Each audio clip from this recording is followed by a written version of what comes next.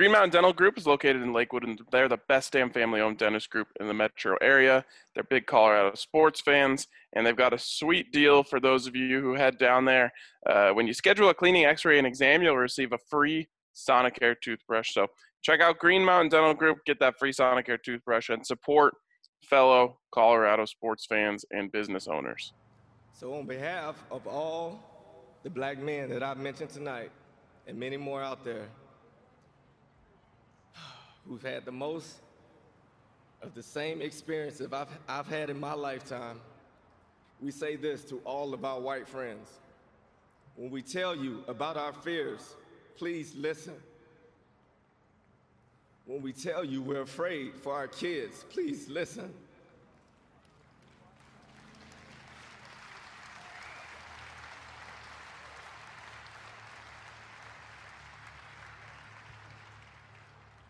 When we tell you there are many challenges we face because of the color of our skin, please listen.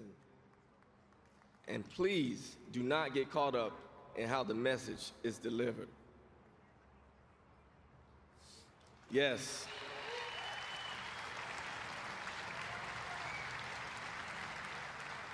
Yes, most of us are black men or are athletes, but we are black men first. Understand this, the things that make us great on the field, like our size and our aggression, are the same things that can get us killed off the field. I believe if we start listening, there's no telling the progress we can make. Welcome in to the DNVR Broncos podcast presented by MSU Denver Online. Man, it feels like education has never been more important in our society. And if you want to further your education online, head over to msudenver.edu/online to scope out all they have to offer. Really great stuff going on over there. Tons of different programs, and it's all online, so you can do it on at your own pace. So check out msudenver.edu/online today. Well, gentlemen, I don't know if it's surprising, but we are back into a position where sports and football have become secondary, and there is a massive societal issue at hand right now, and we have a platform, and we talk about sports, and this is most certainly involved with sports. But today I think we're going to have a conversation about why the Broncos aren't practicing today, why the NBA didn't play yesterday and is not playing today, and have that uncomfortable conversation that a lot of people aren't willing to have, which I think is a big part of the reason that we keep ending up in this situation. So I'm glad to have you guys with me because I know that we can have this conversation today. Absolutely, and especially with this community, it's very, very important to have this.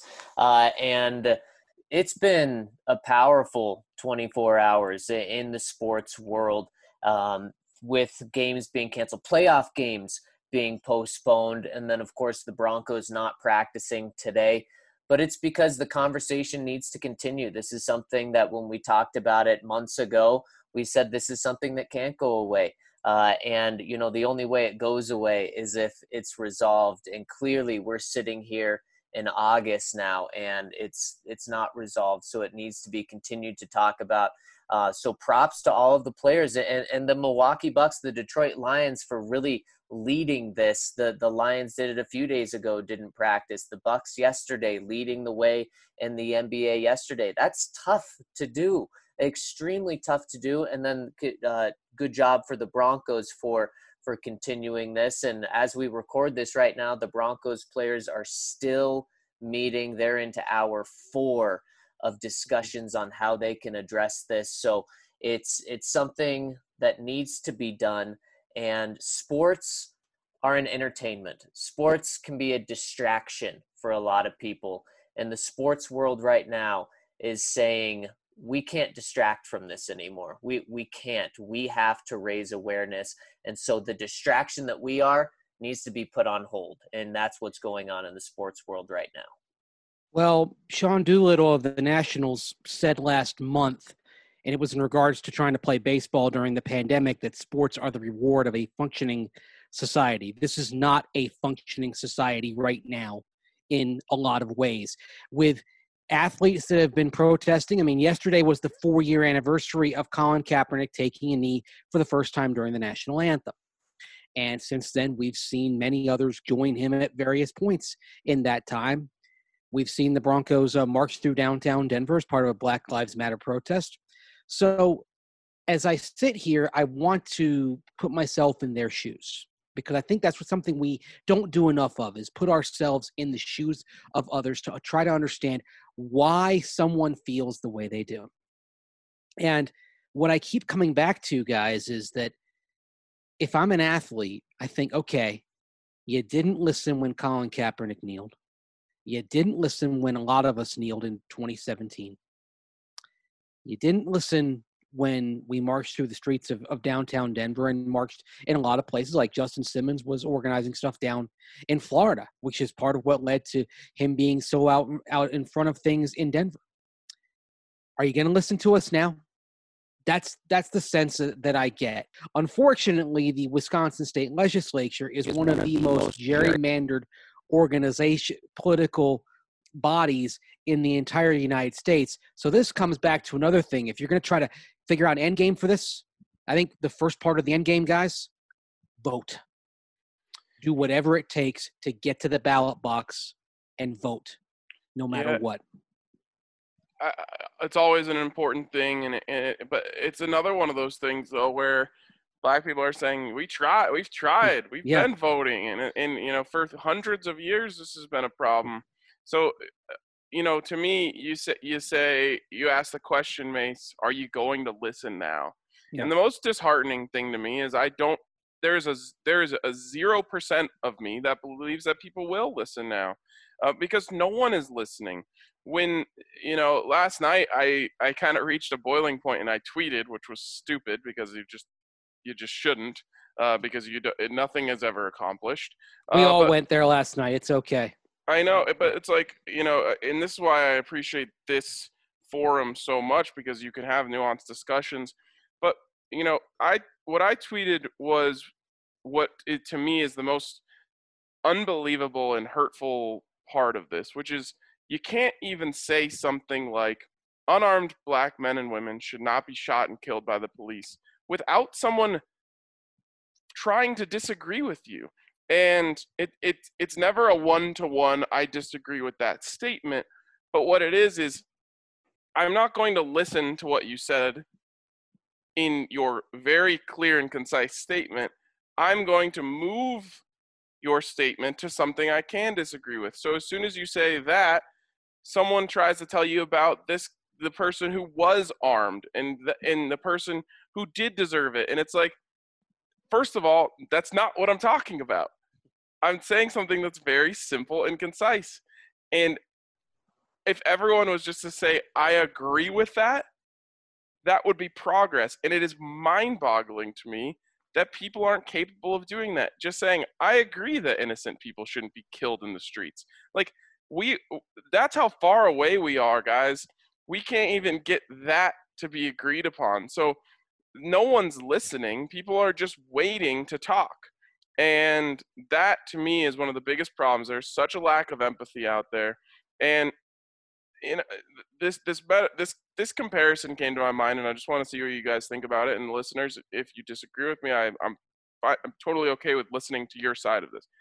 But I was thinking to myself, we have a lot of sympathy and I think empathy in our country for veterans who deal with post-traumatic stress disorder, PTSD.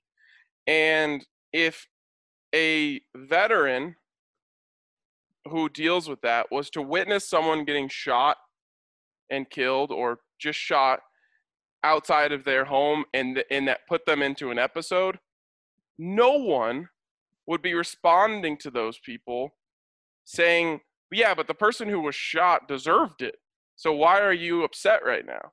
And I think that's a point that's being missed a lot in why Black people and people and their allies are so upset right now.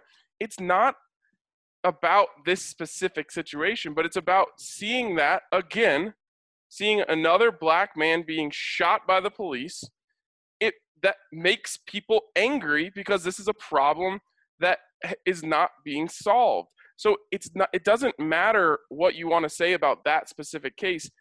The visual of seeing it happen reignited the feelings of how upset people are over this. So don't think about what, that specific case. Think about it in the way of PTSD. When you see something that has been a problem and that is traumatizing for you, it is going to reignite those feelings. And I don't think it's a coincidence that everything really started to hit the fan yesterday after we saw the video of the police handing out bottles of water to people who showed up with semi-automatic weapons. So in Kenosha, Wisconsin, you had the contrast of somebody being shot in the back.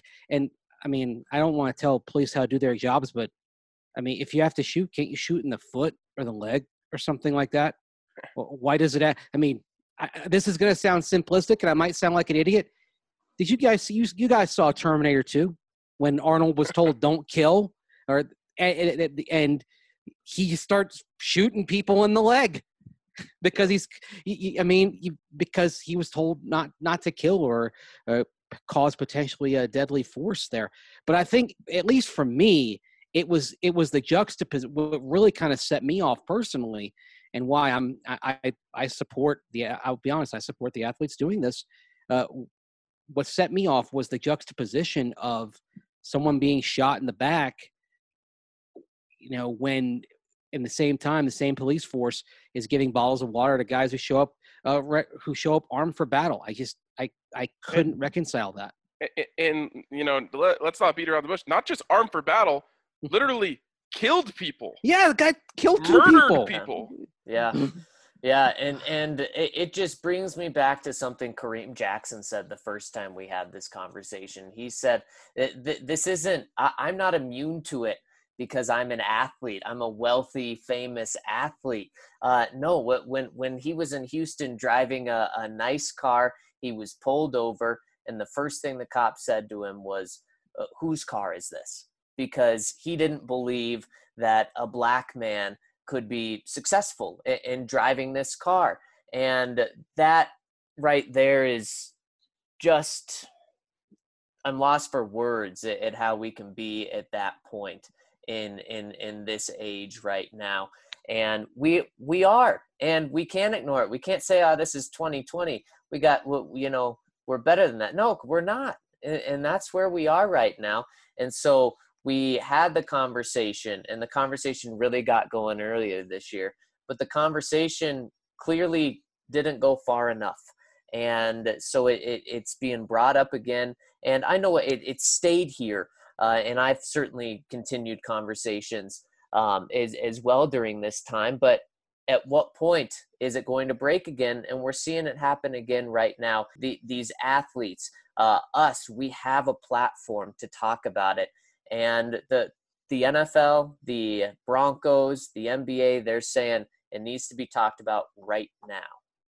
Yeah, and you mentioned that Kareem Jackson story, and Mo Harkless, who was on the Trailblazers, shared a similar story. But Mo had a finishing line there, and the way that his story plays out, to me, is why the games are being canceled, and to me, why I personally would have understood if the NBA shut down the season. They obviously did not. But Mo Harkless, in his story, said he was pulled over by a police officer. The police officer asked the same thing: whose car is this? Obviously, it was his. But the finishing line for Mo Harkless was, he said, after looking at his ID and going to the car and coming back, he said, "Oh man, I didn't realize it was you, Mo. Good luck in Game 4." And right, that hits the spot, because that is where Mo Harkless realizes this man only cares about me, and only now he wants to be my friend, instead of thinking I am a thief because I'm an athlete, because I play for the Trailblazers. And that's where these athletes are saying, man, how can we continue to be a distraction and entertainment for these people, and not everyone who watches, is racist or, only respects black people when they're playing a sport. But how can you feel comfortable going out there and providing entertainment for these people who only care about you because you're an athlete? And it's not everyone, but there are people like that. And that is, again, where you have to put yourself in those shoes and have empathy and understanding for why athletes are feeling this way. So, I wouldn't be surprised if more games are canceled. And I wouldn't be, and I understand why athletes are feeling that way, because that must feel terrible. I know, and I that is every word you say is true, but unfortunately, I fear that a lot of people that you talk about that just they don't see the athletes as people.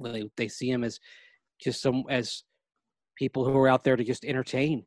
I feel like they're going to dig in even more on what they feel instead of trying to actually listen and empathize and understand why they feel this way. I mean, just you look at the Bucks, for example. It's not only the fact that that the Blake shooting happened in Kenosha, just down the road from Milwaukee, but you also have the experience of Sterling Brown a couple of years ago, Mm-hmm.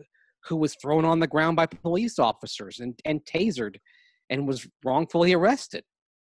I mean, it's understandably it's personal, and we've all been in locker rooms enough, and we've all talked to enough guys. We've heard the stories on record and off record about players that have experienced this at some point in their lives. African Americans who've experienced this. Sometimes it's the player themselves. Sometimes it's somebody they know, a close friend, close relative, multiple close friends and close relatives. It's a part of the reality that it's heartbreaking to think about having to face it. And, it's something that it's got to change, guys. It has got to change. So if I can read the Broncos statement that they put out, I'll read it in its entirety. After they met this morning, they said, following a team meeting this morning to discuss the horrific events in Kenosha, Wisconsin, and the many social injustices around the country, the Denver Broncos have canceled all football activities today.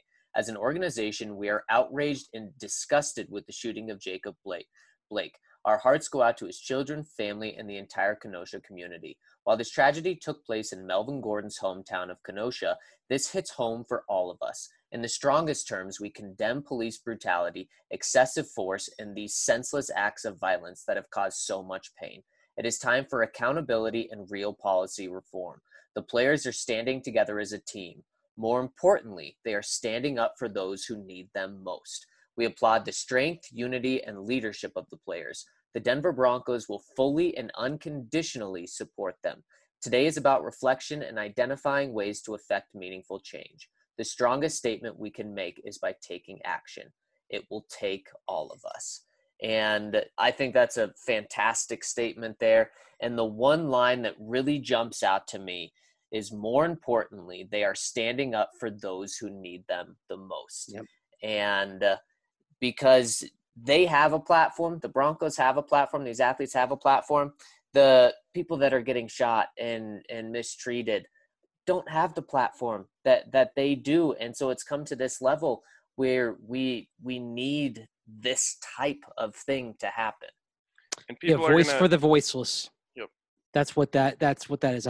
Well, that statement was beautiful, but that was the part that hit me the most, is to offer that voice. And all of us, I think, on social media, we've tried to amplify voices that probably have more wisdom on this than the three of us do.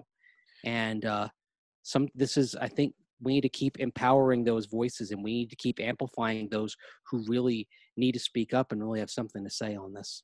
And someone somewhere is yelling, saying, what is not practicing going to do? Well, if you're listening to this podcast, it means it worked, because we are now having this conversation, and it's a tough balance for us. I don't ever act like this is easy, because it's not. We can't come on this podcast every single day and have a podcast about why we need to stop killing black people, because our job is to have a conversation about the Broncos. And so what the Broncos did today by not having practice is they gave us an opportunity to stop and talk about this. And not only did they give us that opportunity, they gave us no choice. And I say that in a good way. It's not as if we're being forced into this against our will, but it put us in a position where we're having that conversation today. And across the country, on sports talk radio or whatever, places where people want to get away and want to be a distraction. And there are so many times where I love that we can be a distraction for people from the world's problems and from their own personal problems in life. But there are other times, like today, where distractions are not necessary and aren't don't help what's going on.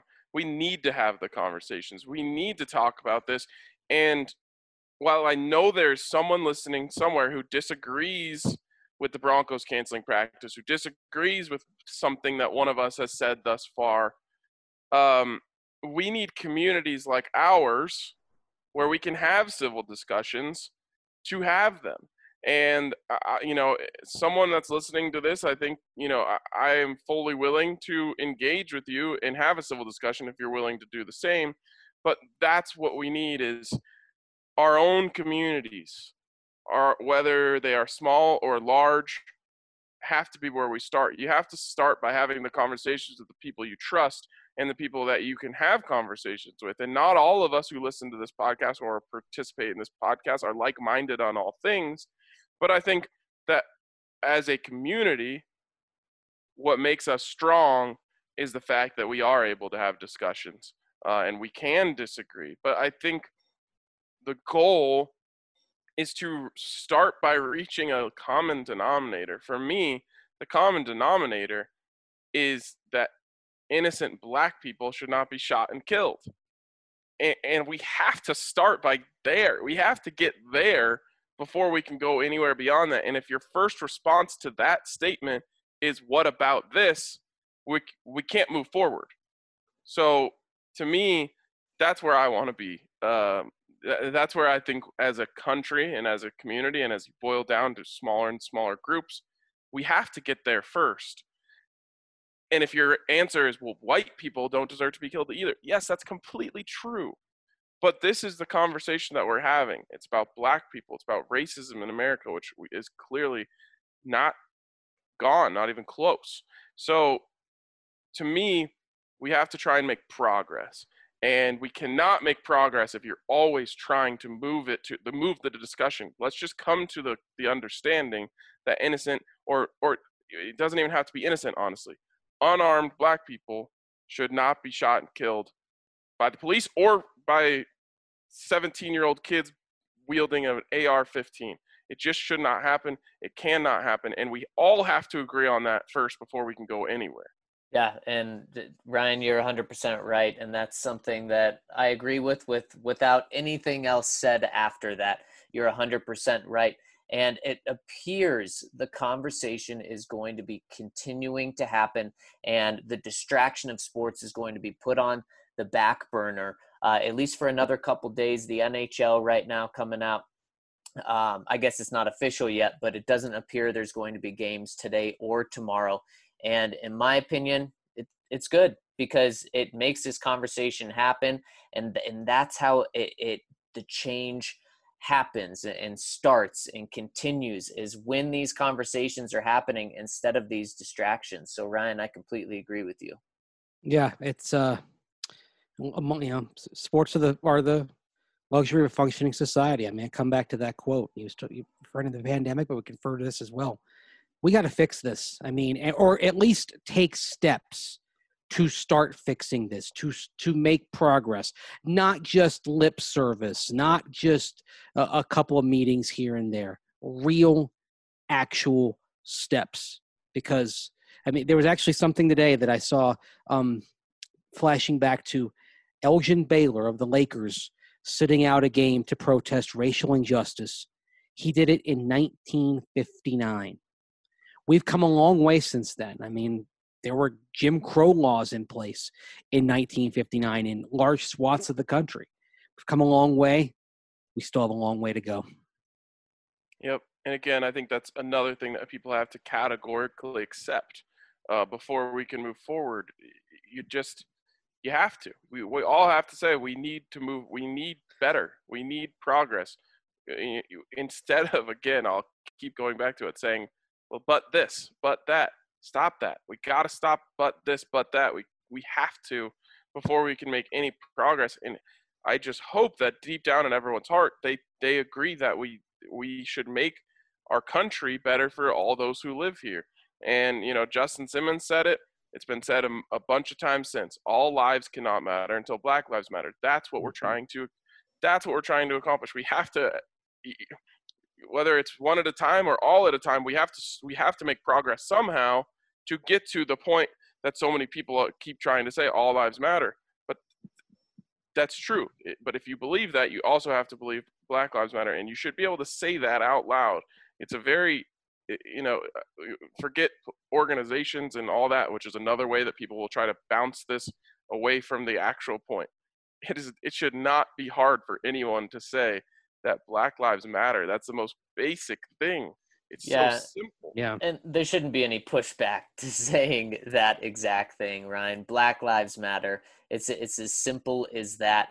And the good thing that is coming from this, or that gives me optimism and hope about this, is the Broncos. They're not letting this go away. They were very outspoken in May when this first conversation came up. Then in June, they held their own march downtown to actually do something. They've raised money for these causes, and now it's coming up again because it needs to, and it has to. So I'm proud to cover the Broncos because they're doing this. Honestly, surprised that there were some teams today that did practice. And some teams that did play yesterday. Was surprised by that. The Nuggets are not playing today. That's the NBA's call. I don't think they're playing any games today. And proud to cover a team that is really at the front and center of this.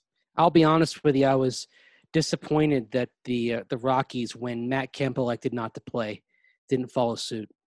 Yeah, me too. I agree. Yeah. But and then the NHL. I'm glad. It sounds like they're going to end up doing this today, but did feel weird that they're kind of, for lack of a better metaphor, late to the party.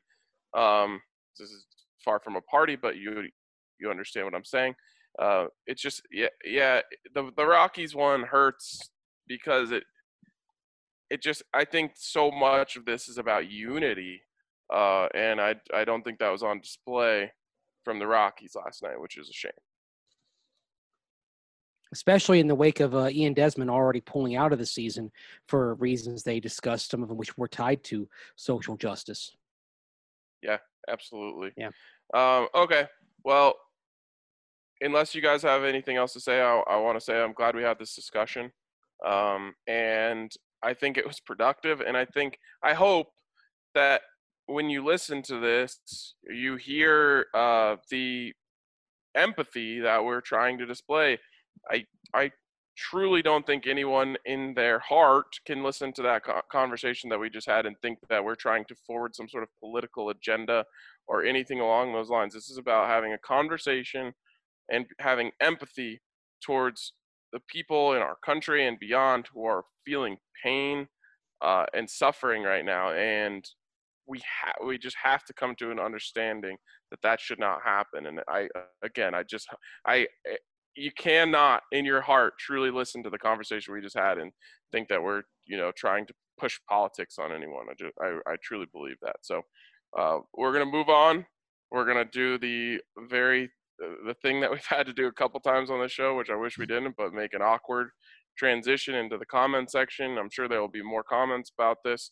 There will be comments that aren't about this. So we're gonna do the best we can and start by thanking Breckenridge Brewery, who supports us and has supported our company for a long time, and we appreciate that greatly. They also happen to make damn good beers, and maybe everyone could use a beer today. Maybe it's something a little stronger. That's up to you personally, but Breckenridge Brewery puts out fantastic beers So supporting them is supporting us, and we always appreciate that. And when you're sipping on one of those beers, why don't you go check out our rugby coverage on thednvr.com, where we now cover all things American rugby, because Colorado is now the place for American rugby. And our reporter, Colton Strickler, is keeping you up to date on all things American rugby. There's so many ways to take this in. Check him out on Twitter at DNVR Rugby. Check him out in the podcast world at DNVR Rugby, and also at thednvr.com. Look for our rugby coverage. Colton's doing a great job of breaking down what's going on in the rugby world right now with a lot of changes happening. He's breaking down the game, and he's letting you know about the players. So make sure to check out all of our rugby coverage. All right, let's jump into these comments. First one here comes in from Kyle America. He says, did I hear a product placement ad for the green solution at 2150? Did anyone go back and listen to what we were saying then? No, I didn't. I'm just seeing this for the first time. Okay. Well, someone somewhere will understand what you're getting at there, Kyle. I know earlier this week we did make a reference to the green solution, so maybe it was that, but it certainly wasn't a hidden reference. It's too bad there's not a linebacker out there named Green that the Broncos could bring in to offer more depth, and then that could be the real green solution. Oh, wow. Yes. Oh, man. Low Country Bronco. Morning, boys. As you know, in 2016, Locke threw 23 touchdowns and 10 interceptions. In 2017, he threw for 44 touchdowns and 13 interceptions. Finally, in 2018, he threw for 28 touchdowns and 8 picks. All-time in college, that's 99 touchdowns and 39 picks, including his first season. I will take a 2 and some change to 1 touchdown to pick ratio every time. His NFL numbers thus far also reflect this trend at 7 touchdowns to 4 picks. I recently moved back to Virginia for grad school, but while in South Carolina, our mailman was a Missouri fan. He remembers Drew Lock as a pick-throwing gunslinger. He went as far as to compare him to Cutler. Evidently, Brad, the mailman, didn't review the numbers. If Drew's accuracy and footwork have improved, how do you see his numbers changing moving forward? My guess is that with these details being cleaned up, he pushes into a 3-to-1 touchdown-to-pick ratio this season. Getting so pumped for some Broncos football, fellas. Let's get it. 3 weeks, LCB. I can definitely see a 3-to-1 touchdown to interception ratio, but I don't want to say necessarily this year is when we see that. I've really liked what I've seen from Drew through the first 10 practices of training camp, but I still do have to listen to John Elway about just tempering the expectations a little bit. I still think Drew's going to be good this year, very good this year, very impressive, but with pressure beaten down on him, I think we see a few more mistakes, and this is really his first 16-game full season. So I don't want to go there and put crazy expectations like a 3-to-1 touchdown to interception ratio. Right now I'll go 2-to-1. I think he'll be there. I could see it happening as well. What I don't want to happen is for Drew Lock to be thinking about his touchdown to interception ratio. I think that naturally, as we've seen and as the numbers that LCB just laid out there, naturally Drew Lock is going to throw more touchdowns than he throws interceptions.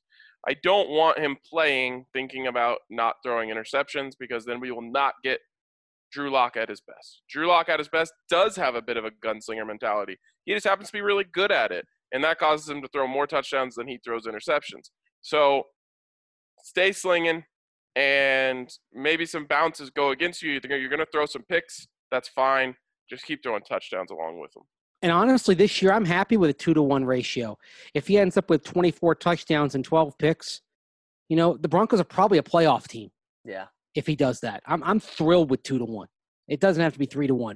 3-to-1, I'm thinking about maybe down the line. 2-to-1, unless he has an injury that limits him to like 3 or 4 games and it's 6 touchdowns to 3 picks.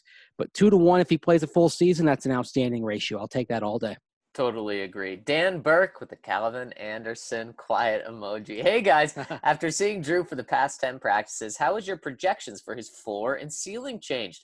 From what y'all have been saying, I'm feeling more confident about his floor. I think his floor might now be post broken back Derek Carr / Andy Dalton, and his ceiling might be MVP Matt Ryan or more dynamic Matthew Stafford. What do y'all think? I agree on the ceiling. I think that's right on. I look at the kind of career that Matt Ryan's had, and He gets a lot of flack, but another few years, and if he can get the Falcons back to a Super Bowl, Matt Ryan's going to have his bust in Canton. And I think a Matt Ryan type of career would be terrific for Drew Lock. I could see him having that. His floor, you know what? I think his floor is pretty high at this point. I think his floor is, someone like Ryan Fitzpatrick, who, worst case scenario, he's still a guy that can start for you and put up some big numbers and do some good things for you from time to time. I think the floor has risen to where he can start for you and do some positive things. The ceiling is somebody who can take you to a Super Bowl. Yeah, let's raise the roof here a little bit, Mace, because man, I feel like I'm wrong for thinking when you said his ceiling is Matt Ryan. I'm going, ooh. But maybe it's the no Super Bowls to Matt Ryan's name that hurts with that. Obviously, Matt Ryan is a really good player. He just doesn't play like Matt Ryan, so it's just hard to throw his name in there with Drew, because I think Drew's going to play a lot different than Matt Ryan. But his floor is a lot higher than I think it was before training camp started, because I've seen his decision making, and the moment does not seem too big for him at all. Yeah. First of all, Matt Ryan, I would bet a lot of money that Matt Ryan is not going back to or winning another Super Bowl, or winning a Super Bowl in his career.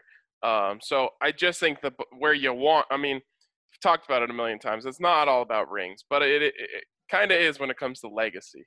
And if it was Matt Ryan with a ring, you take it. And that's the same thing for Matt Stafford. If it's Matt Stafford with a ring, you take it. Unfortunately, neither of those guys have one. And in the end, that's what this is all about, right? Like, you're trying to build a team to win a Super Bowl. And so I hate that. And I kind of hate that that's what it comes down to, because, I've really tried to, as a sports fan, unmarry myself from the idea that championships are everything, because I really don't think it is. And being part of this company and the community that is involved with it makes me realize that it is actually about a lot more than that. But when you boil it down to like one player specific legacy and what is good enough for a player or what the bar should be, I do think it has to involve a championship. Okay, who has the better resume, Philip Rivers or Matt Ryan? Matt Ryan. I agree there. And the other thing, I mean, I don't think Matt Stafford is even in this conversation because of what you're talking about, even though I think Matthew Stafford is in many ways the 21st century version of Archie Manning, an outstanding quarterback trapped in a really lousy organization that has problems that go beyond what you see on the football field. One thing with Ryan and the Falcons is that they got to the Super Bowl once, couldn't get it done, 28-3. We all know about that. But they've been in the hunt quite a few times and have done so even with the looming shadow of Drew Brees looming down there with their arch rivals in New Orleans. So if Drew Lock turns out to be Matt Ryan, which means that the Broncos can hang with, compete with, and at more than a few times knock off Patrick Mahomes and the juggernaut in Kansas City. Guys, I'm ecstatic with that. Yeah, it's just back-to-back 7-9 seasons for Matt for Matt Ryan. It's tough, but Mace, I totally know what you're saying. It's the big picture. You got to look at the 12-year career, and the other thing with Matt Ryan, that he started as a rookie. He started the full season. And Falcons went 11-5 and went to the playoffs and turned around a few years of struggle. So it's Drew Lock's first season as a starter. And if he comes out roaring like Matt Ryan did as a rookie, another reason to be happy with that comparison. Really quick, 10 years of Matt Ryan playing in the NFL, 4 straight-up losing seasons. That's weird for a good quarterback. That's 12. It's 12 seasons, not 10. It's 12? Okay. Yeah, he came in the league in 08. Well, that's the Falcons effect. All right. Falcons haven't been a bad organization since Arthur Blank took over. The kind of the slappy, fly by the seat of our pants methodology that they practiced for most of their first 36 years or so. They haven't. They've been a real, honest to goodness, quality NFL organization for a while now. So, and Matt Ryan certainly helped that, but that transition was starting when Arthur Blank bought the team. So. All right, next one here is from Bangkok Bronco, and he says, "Hey, gents, new subscriber here, but I've been a listener since the days of BSN. Ladies and gentlemen, we got him. Welcome aboard. I'm originally from a town called Kendal in the northwest of England, but almost 2 years ago, I moved out to Thailand to teach English, hence the username. Due to the virus, I decided to temporarily move back home for now, and your podcast helped me get through all the days of the boring job I had to take when I returned here. So thank you all. Well, thank you for riding with us." Absolutely. I started supporting Colorado sports teams when I was about 12 years old, despite never having gone there. First, I got into the NBA and was trying to decide which team to follow.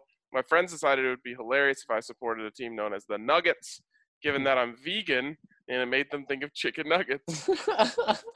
12-year-old English kids clearly don't have a great sense of humor. But once that was said, the thought of supporting any other team just didn't seem right.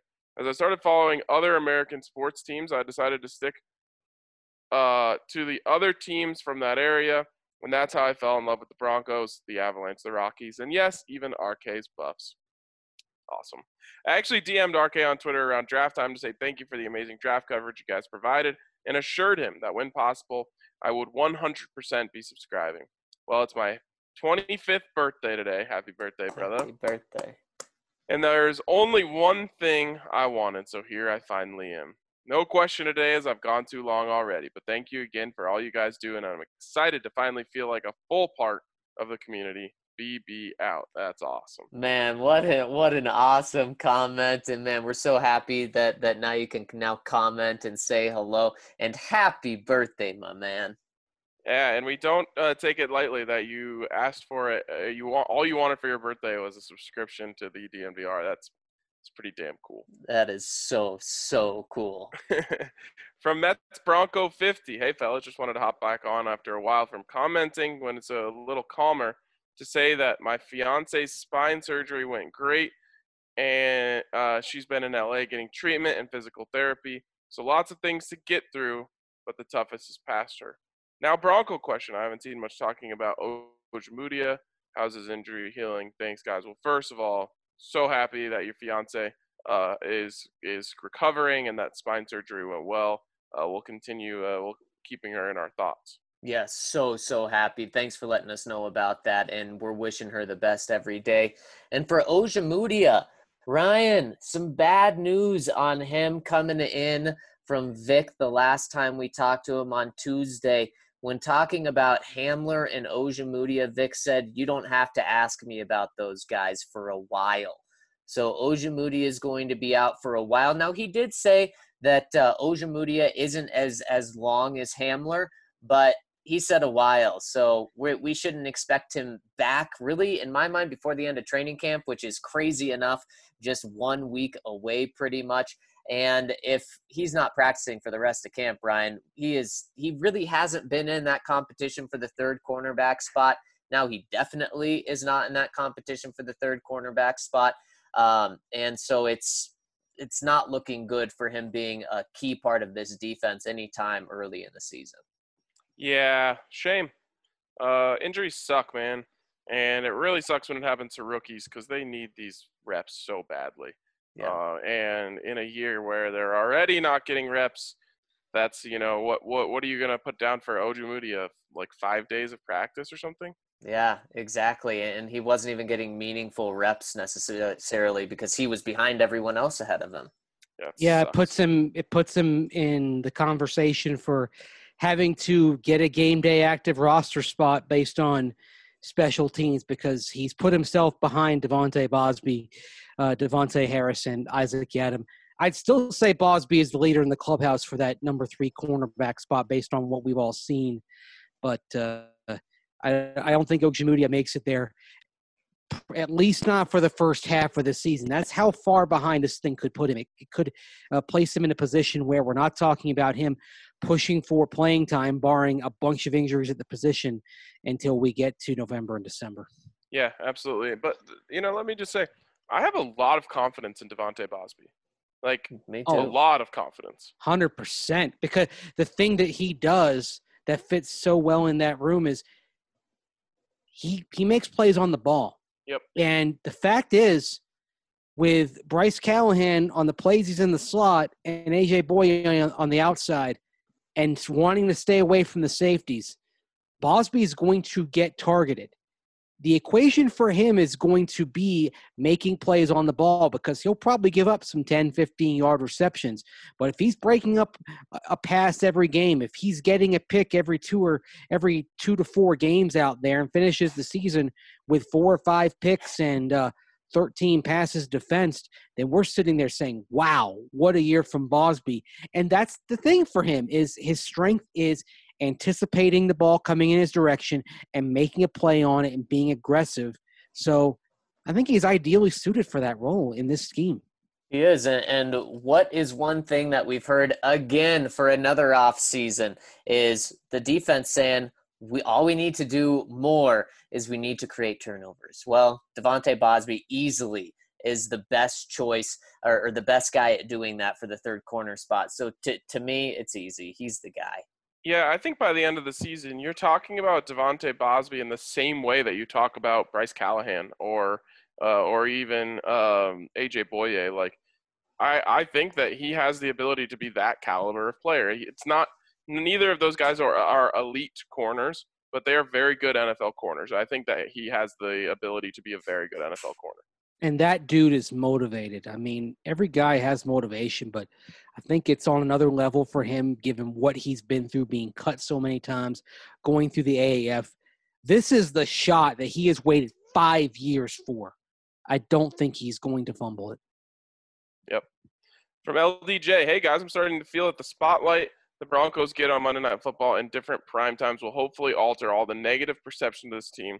And Drew, as I had 2 examples from a different fantasy podcast. One said, quote, I see why Denver fans are writing us every day. Their coverage of training camps is unlike anyone else's. I got to see so much of their training camp. And I think offensively, this team is a huge sleeper. I'm all in on Noah Fant based on what I was seeing with him and Drew Lock. Then another fantasy podcast, they were skeptical of Courtland Sutton and how good he would be and if he would be as good as he was last year. And one of the hosts interjected and said, okay, we got to stop this. Seriously, did you guys watch football last year? The guy was amazing. I know we have to wait and see on Drew Lock, but come on. Anyways, my question today is there one other wide receiver that I think is amazing and slept on as much as Courtland, if not more, given how fast he is in addition to how he plays? Which would you prefer, Courtland or DJ Chark? Baby Chark. Baby Chark. It's for all the parents of young kids out there. Is that your choice?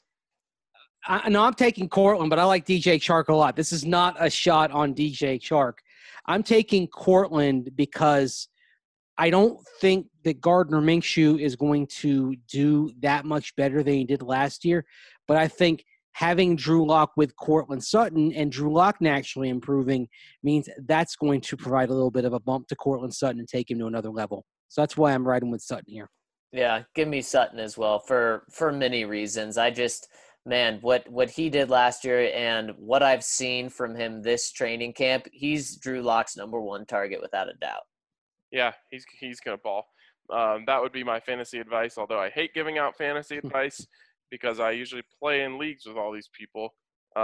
So it seems unfair, but yes, Courtland Sutton is Drew Lock's favorite, and that's been very clear so far.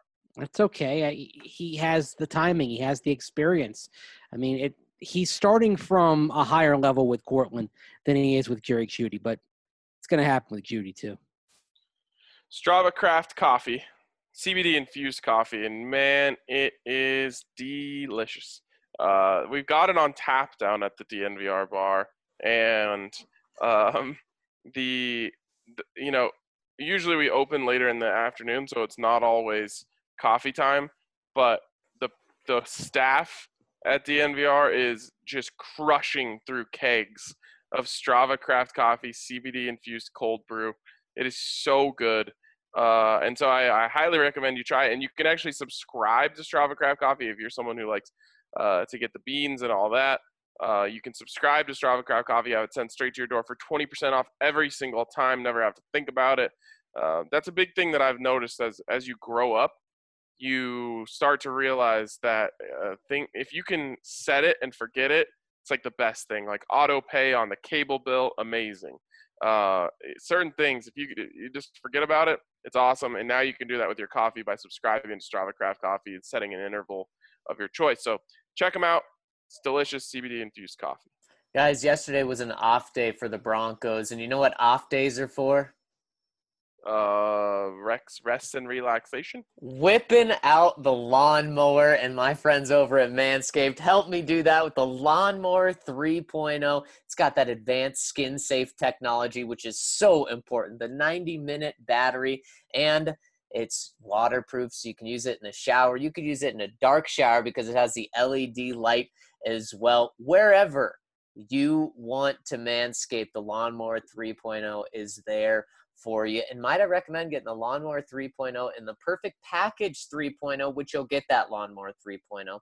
You'll get the Crop Preserver. You'll get the Crop Reviver. You'll get an awesome travel bag. You'll get disposable shaving mats. The list goes on and on and on. And now you also got to check out the Shears 2.0 Luxury 4-piece nail kit featuring tempered stainless steel tools, which include tipped tweezers, rounded point scissors, fingernail clippers, and the medium grit nail file. They have it all over at manscaped.com. So make sure to check them out, manscaped.com, and use the magical code DNVR20 for 20% off your entire purchase plus free shipping. So if you got a day off coming up, make sure to hit up manscaped.com right now so you can whip out the lawnmower on that day off. All right, let's move on to Race City Bronco here. Hey, guys, I was excited to watch the growth of Dre'Mont Jones last season, and I feel like he can make a big jump in year 2, personally. I wouldn't be surprised to see him take over the starting job from Shelby Harris at some point. The Broncos have a history of defensive linemen making that kind of leap, when both Malik Jackson and Trevor Pryce increasing their sack totals by at least 6 in year 2 over their rookie seasons. What have you seen from Dre'Mont during camp so far, and how does he protect for the year? Also, McTelvin Agim looks like a monster. Will he be in the rotational mix at some point this season? Oh, I agree with him looking like a monster. Yeah, Dre'Mont's been tremendous. He's taken the next steps forward. And I think the Broncos have something in the pass rush sub package that is potentially potent with Dre'Mont and Jarrell Casey working together. The practices that I've been out at, they've caused a lot of havoc, the two of them working together. I don't know if he takes over the starting job per se, but I think in terms of how the rotation ends up balancing out, I would not be surprised if he plays as many snaps as Shelby Harris does this year. And if you're looking toward the long term, Shelby on a 1-year deal, McTelvin Agim, who has balled out at practice and maybe pushing DeMarcus Walker out the door. I could see a scenario, guys, where this is going toward a starting defensive end tandem of Dre'Mont Jones and McTelvin Agim at some point in the next 1 to 2 years. Yeah, and that would be huge for the Broncos to do that. And in terms of this year, I've seen nothing from Shelby Harris but good during training camp. But just, Mace, like you said, the future is Dre'Mont Jones, and I've seen a lot of great things from Dre'Mont Jones. So I think Shelby will start the season as a starter, but I wouldn't be surprised if Dre'Mont is really taking over that role. Maybe he's not the true starter, but he's the one that you have in there when push comes to shove next to Jarrell Casey. He looks like a young Jarrell Casey, to be honest with you. Their frame, their size, their style, their strengths. There are a lot of comps between the two of them. Jarrell Casey coming in could be the best thing that happened to Dre'Mont Jones in his development as a pro player, because that's the path that Dre'Mont can take. For sure. Yeah. Dre'Mont looks good, and that's exciting. And McTelvin Agim, I think he does work himself into the rotation this year. He's so big. He's a house. Yeah, he is, and he's a freaking talent, and we've seen that in glimpses throughout training camp. Yep. DM45, RK, that one hurt. 3-2, we got ourselves a series. Oh, man. That Nuggets game the other night was unfreaking believable. This series, I wish I could watch from a third-party perspective because it has been so freaking good. I could not in my heart appreciate the game where Donovan and Jamal Murray both went for 50 because the Nuggets lost and it was painful as hell. But I was just like, man, I wish I could have watched that game from a third-party perspective. And then for Jamal to back it up again with another 42-point game, 0 turnovers in the last 2 games, 92 points. It's Absolutely insane. freaking absurd. Mhm. So I am trying to appreciate this series regardless of what happens. But I will say all I was asking for the Nuggets after game 3 when they got blown out 2 times in a row was just give me a reason to believe, give me hope. And they've done that. I'm ready to be hurt. Wow. I wanted to believe even if it meant that I would be hurt eventually in the long run. Oh. And so 3-2, every game exists in a vacuum. All you got to do is win the next one, which looks like it's going to happen on Saturday. And then you got game 7 and anything can happen. Wow, RK, Ryan. hope can be a dangerous thing, buddy. Oh, yeah. Except I would say that it doesn't sound like there's much hope with Ryan. I'm a little surprised by that attitude. Yeah, but you buy a ticket, you take the ride, and you know what? When game 6 happens, the Nuggets get off to a good start, take a lead, then the hopes are going to be sky high. We can do it. We can do it. We can do it. The thing is, though, this is where being in the bubble might hurt them because to win game 6 in a normal set of circumstances would mean game 7 at Pepsi Center. Not always a guarantee, but I think that home crowd would help the Nuggets. You're not going to have that emotional boost, so we'll see. I'll tell you what, though. I think the Jazz are playing game 6 a little clenched. I think they got to be a little nervous because if you let it get to game 7, Nuggets have already beat you 3 straight times this season during the regular season when they went 3-0 against them. And so the Jazz know that they can do it. I think they're the nervous ones, and because the Nuggets were counted out when they were down 3-1. So it's almost as if the Nuggets are playing for less. There's not as much on their shoulders right here. Whereas if the Jazz were to blow it, man, that'd be bad. There's another thing tactically to consider. The Nuggets played their best defensive quarter of the series by far in the fourth quarter in game 5. Can they carry that over? If they can, they're going to have the Jazz on the ropes. It all comes down to how tough and how engaged the Nuggets are on the defensive end. Because if they are, they'll have them by the throat. Yeah, I got my hope back when Royce O'Neal was so scared to shoot a wide-open three-point shot that he just traveled. He wanted the ball out of his hands so badly. I was like, oh, okay, they've lost a little bit of their confidence because for a second there, it was like every single player on the Jazz is like channeling Donovan Mitchell's confidence, and they just cannot miss. And then all of a sudden, the Nuggets pick up the defensive intensity. All of a sudden, the Jazz are on the ropes a little bit, and Royce O'Neal is like, and just travel. It was actually like I've never seen anything like it. So I was like, okay, the Mitchell, they ran out of MJ's secret sauce or whatever it was called in Space Jam because they were all just chugging that stuff. Secret stuff, yep. Yeah, MJ's secret stuff. And now I have a bit more confidence because if they're just going to go into pick and roll and get an open 3 every time, and regardless of who shoots it is going to make it, the Nuggets were going to be screwed. But maybe, just maybe, they do clench up a little bit. I don't expect it from Mitchell, but everyone else, it's possible. Well, 57 in game 1 when it was just Mitchell wasn't enough. Yep. Mm-hmm. Very, very true. Moving on, let's go to Bobby Boucher. He's got a TLDR, so there we go. Became a Bronco fan after getting immersed in Broncos country and hanging out with a player. Also, I have been impressed with Jerry Jeudy's interview skills, contrary to a comment that RK had made earlier. Yeah, I'm glad he brought that up because I owe Jerry Jeudy an apology. And when you say earlier, you mean way earlier. We made that comment all the way back at the Combine about Jerry Jeudy, just that he wasn't going to be a fun or interesting interview. Turns out, must have just been having a bad day that day. Because when we talked to him at the Combine, man, he didn't say anything, to be honest. And he wasn't excited to be there. Didn't give any excited answers. Now I think we're seeing Jerry Jeudy's personality come out a little bit, which, like, if you follow him on Instagram and you ever watch one of his live videos, you'll see his personality in full display. And he is a fun dude. Like, he has a great personality. So I was off on that one. I thought he was going to be a boring interview. No, he's insightful, and his personality is starting to shine through a little bit towards the media. Yeah, and he's still going to be more of a quiet guy, and he's not going to be grabbing the spotlight all of the time. But yeah, it was a fun interview that we had with him for sure. Totally. Next one for Broncos Only. Hey guys, off the top of your head, can you think of 2 or 3 plays last year that really demonstrated Phillip Lindsay's struggles with pass catching?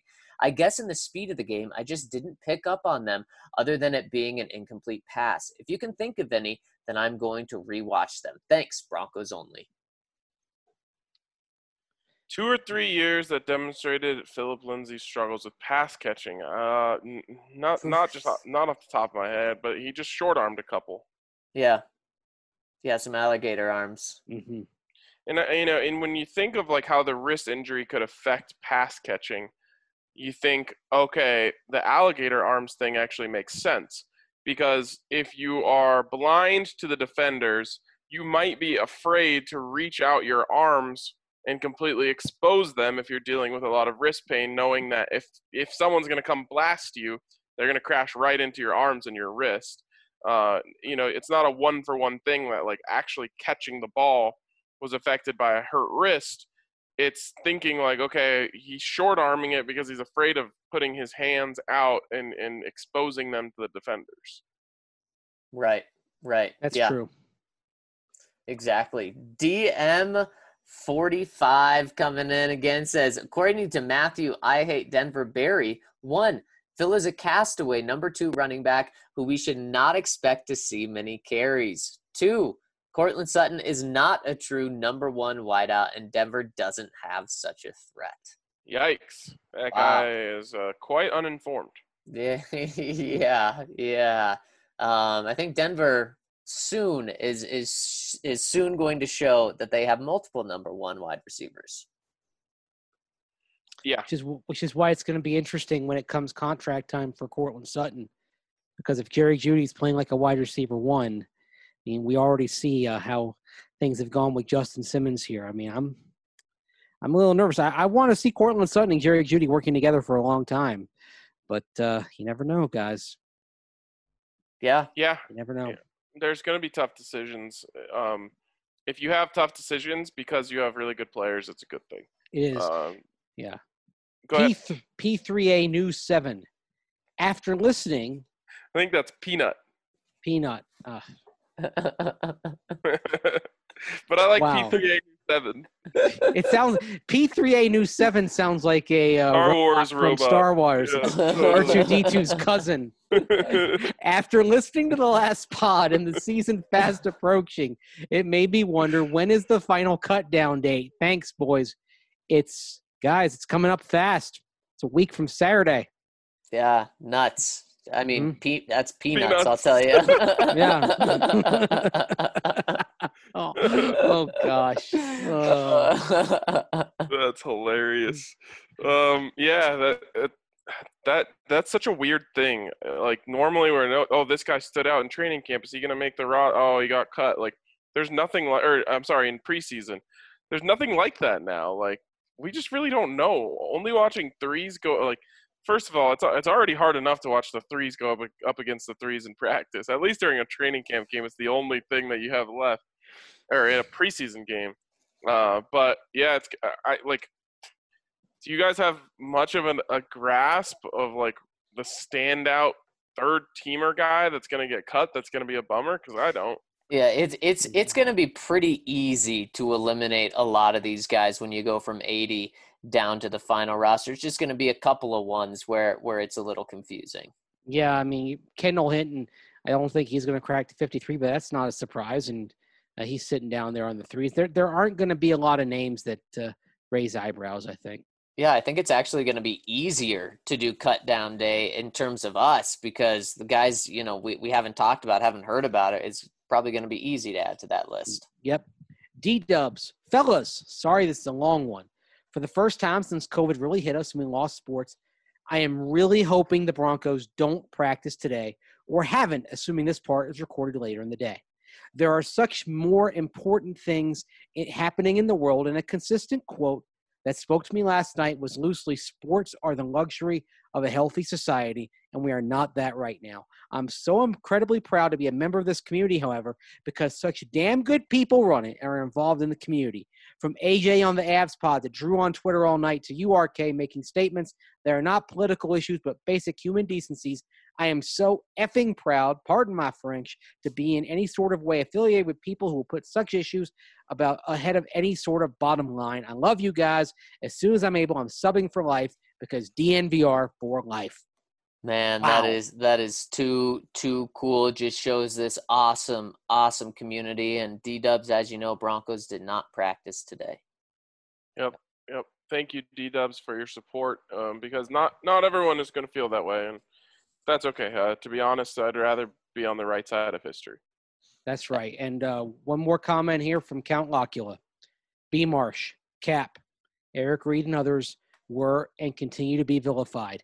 Don't ever forget that. Go Justice. Love, the Count. Very, very well said, the Count. And I'm glad that that's the last comment, and we can finish on the note that we started on. And, you know, we don't have to go back through the whole conversation, but the thing I want to say is just listen to people and try to have empathy for how they're feeling. And I think if we can do that, we can move forward. Amen. Absolutely. All right, and one final shout out as we close the pod here to Manscaped. They've got the right tools. You're gonna need them, especially if you're just strutting around in the hot summer heat here at the end of August. So check out manscaped.com. Use code DNVR20 for 20% off, plus free shipping. That's going to wrap it up for us today, and an important podcast, I think. While it might not be everyone's favorite, it's just something that needed to happen today. So we had some important conversations that the Broncos empowered us to do by canceling practice, and I think in the end we will hopefully be better for it. As May said, people didn't listen when they kneeled. People didn't listen when they protested. Maybe people will listen when they don't practice. I hope so. That's all, that's what all we can do is hope that it slowly but surely people start acting with more empathy. But that's going to wrap it up for us today. So have a great day.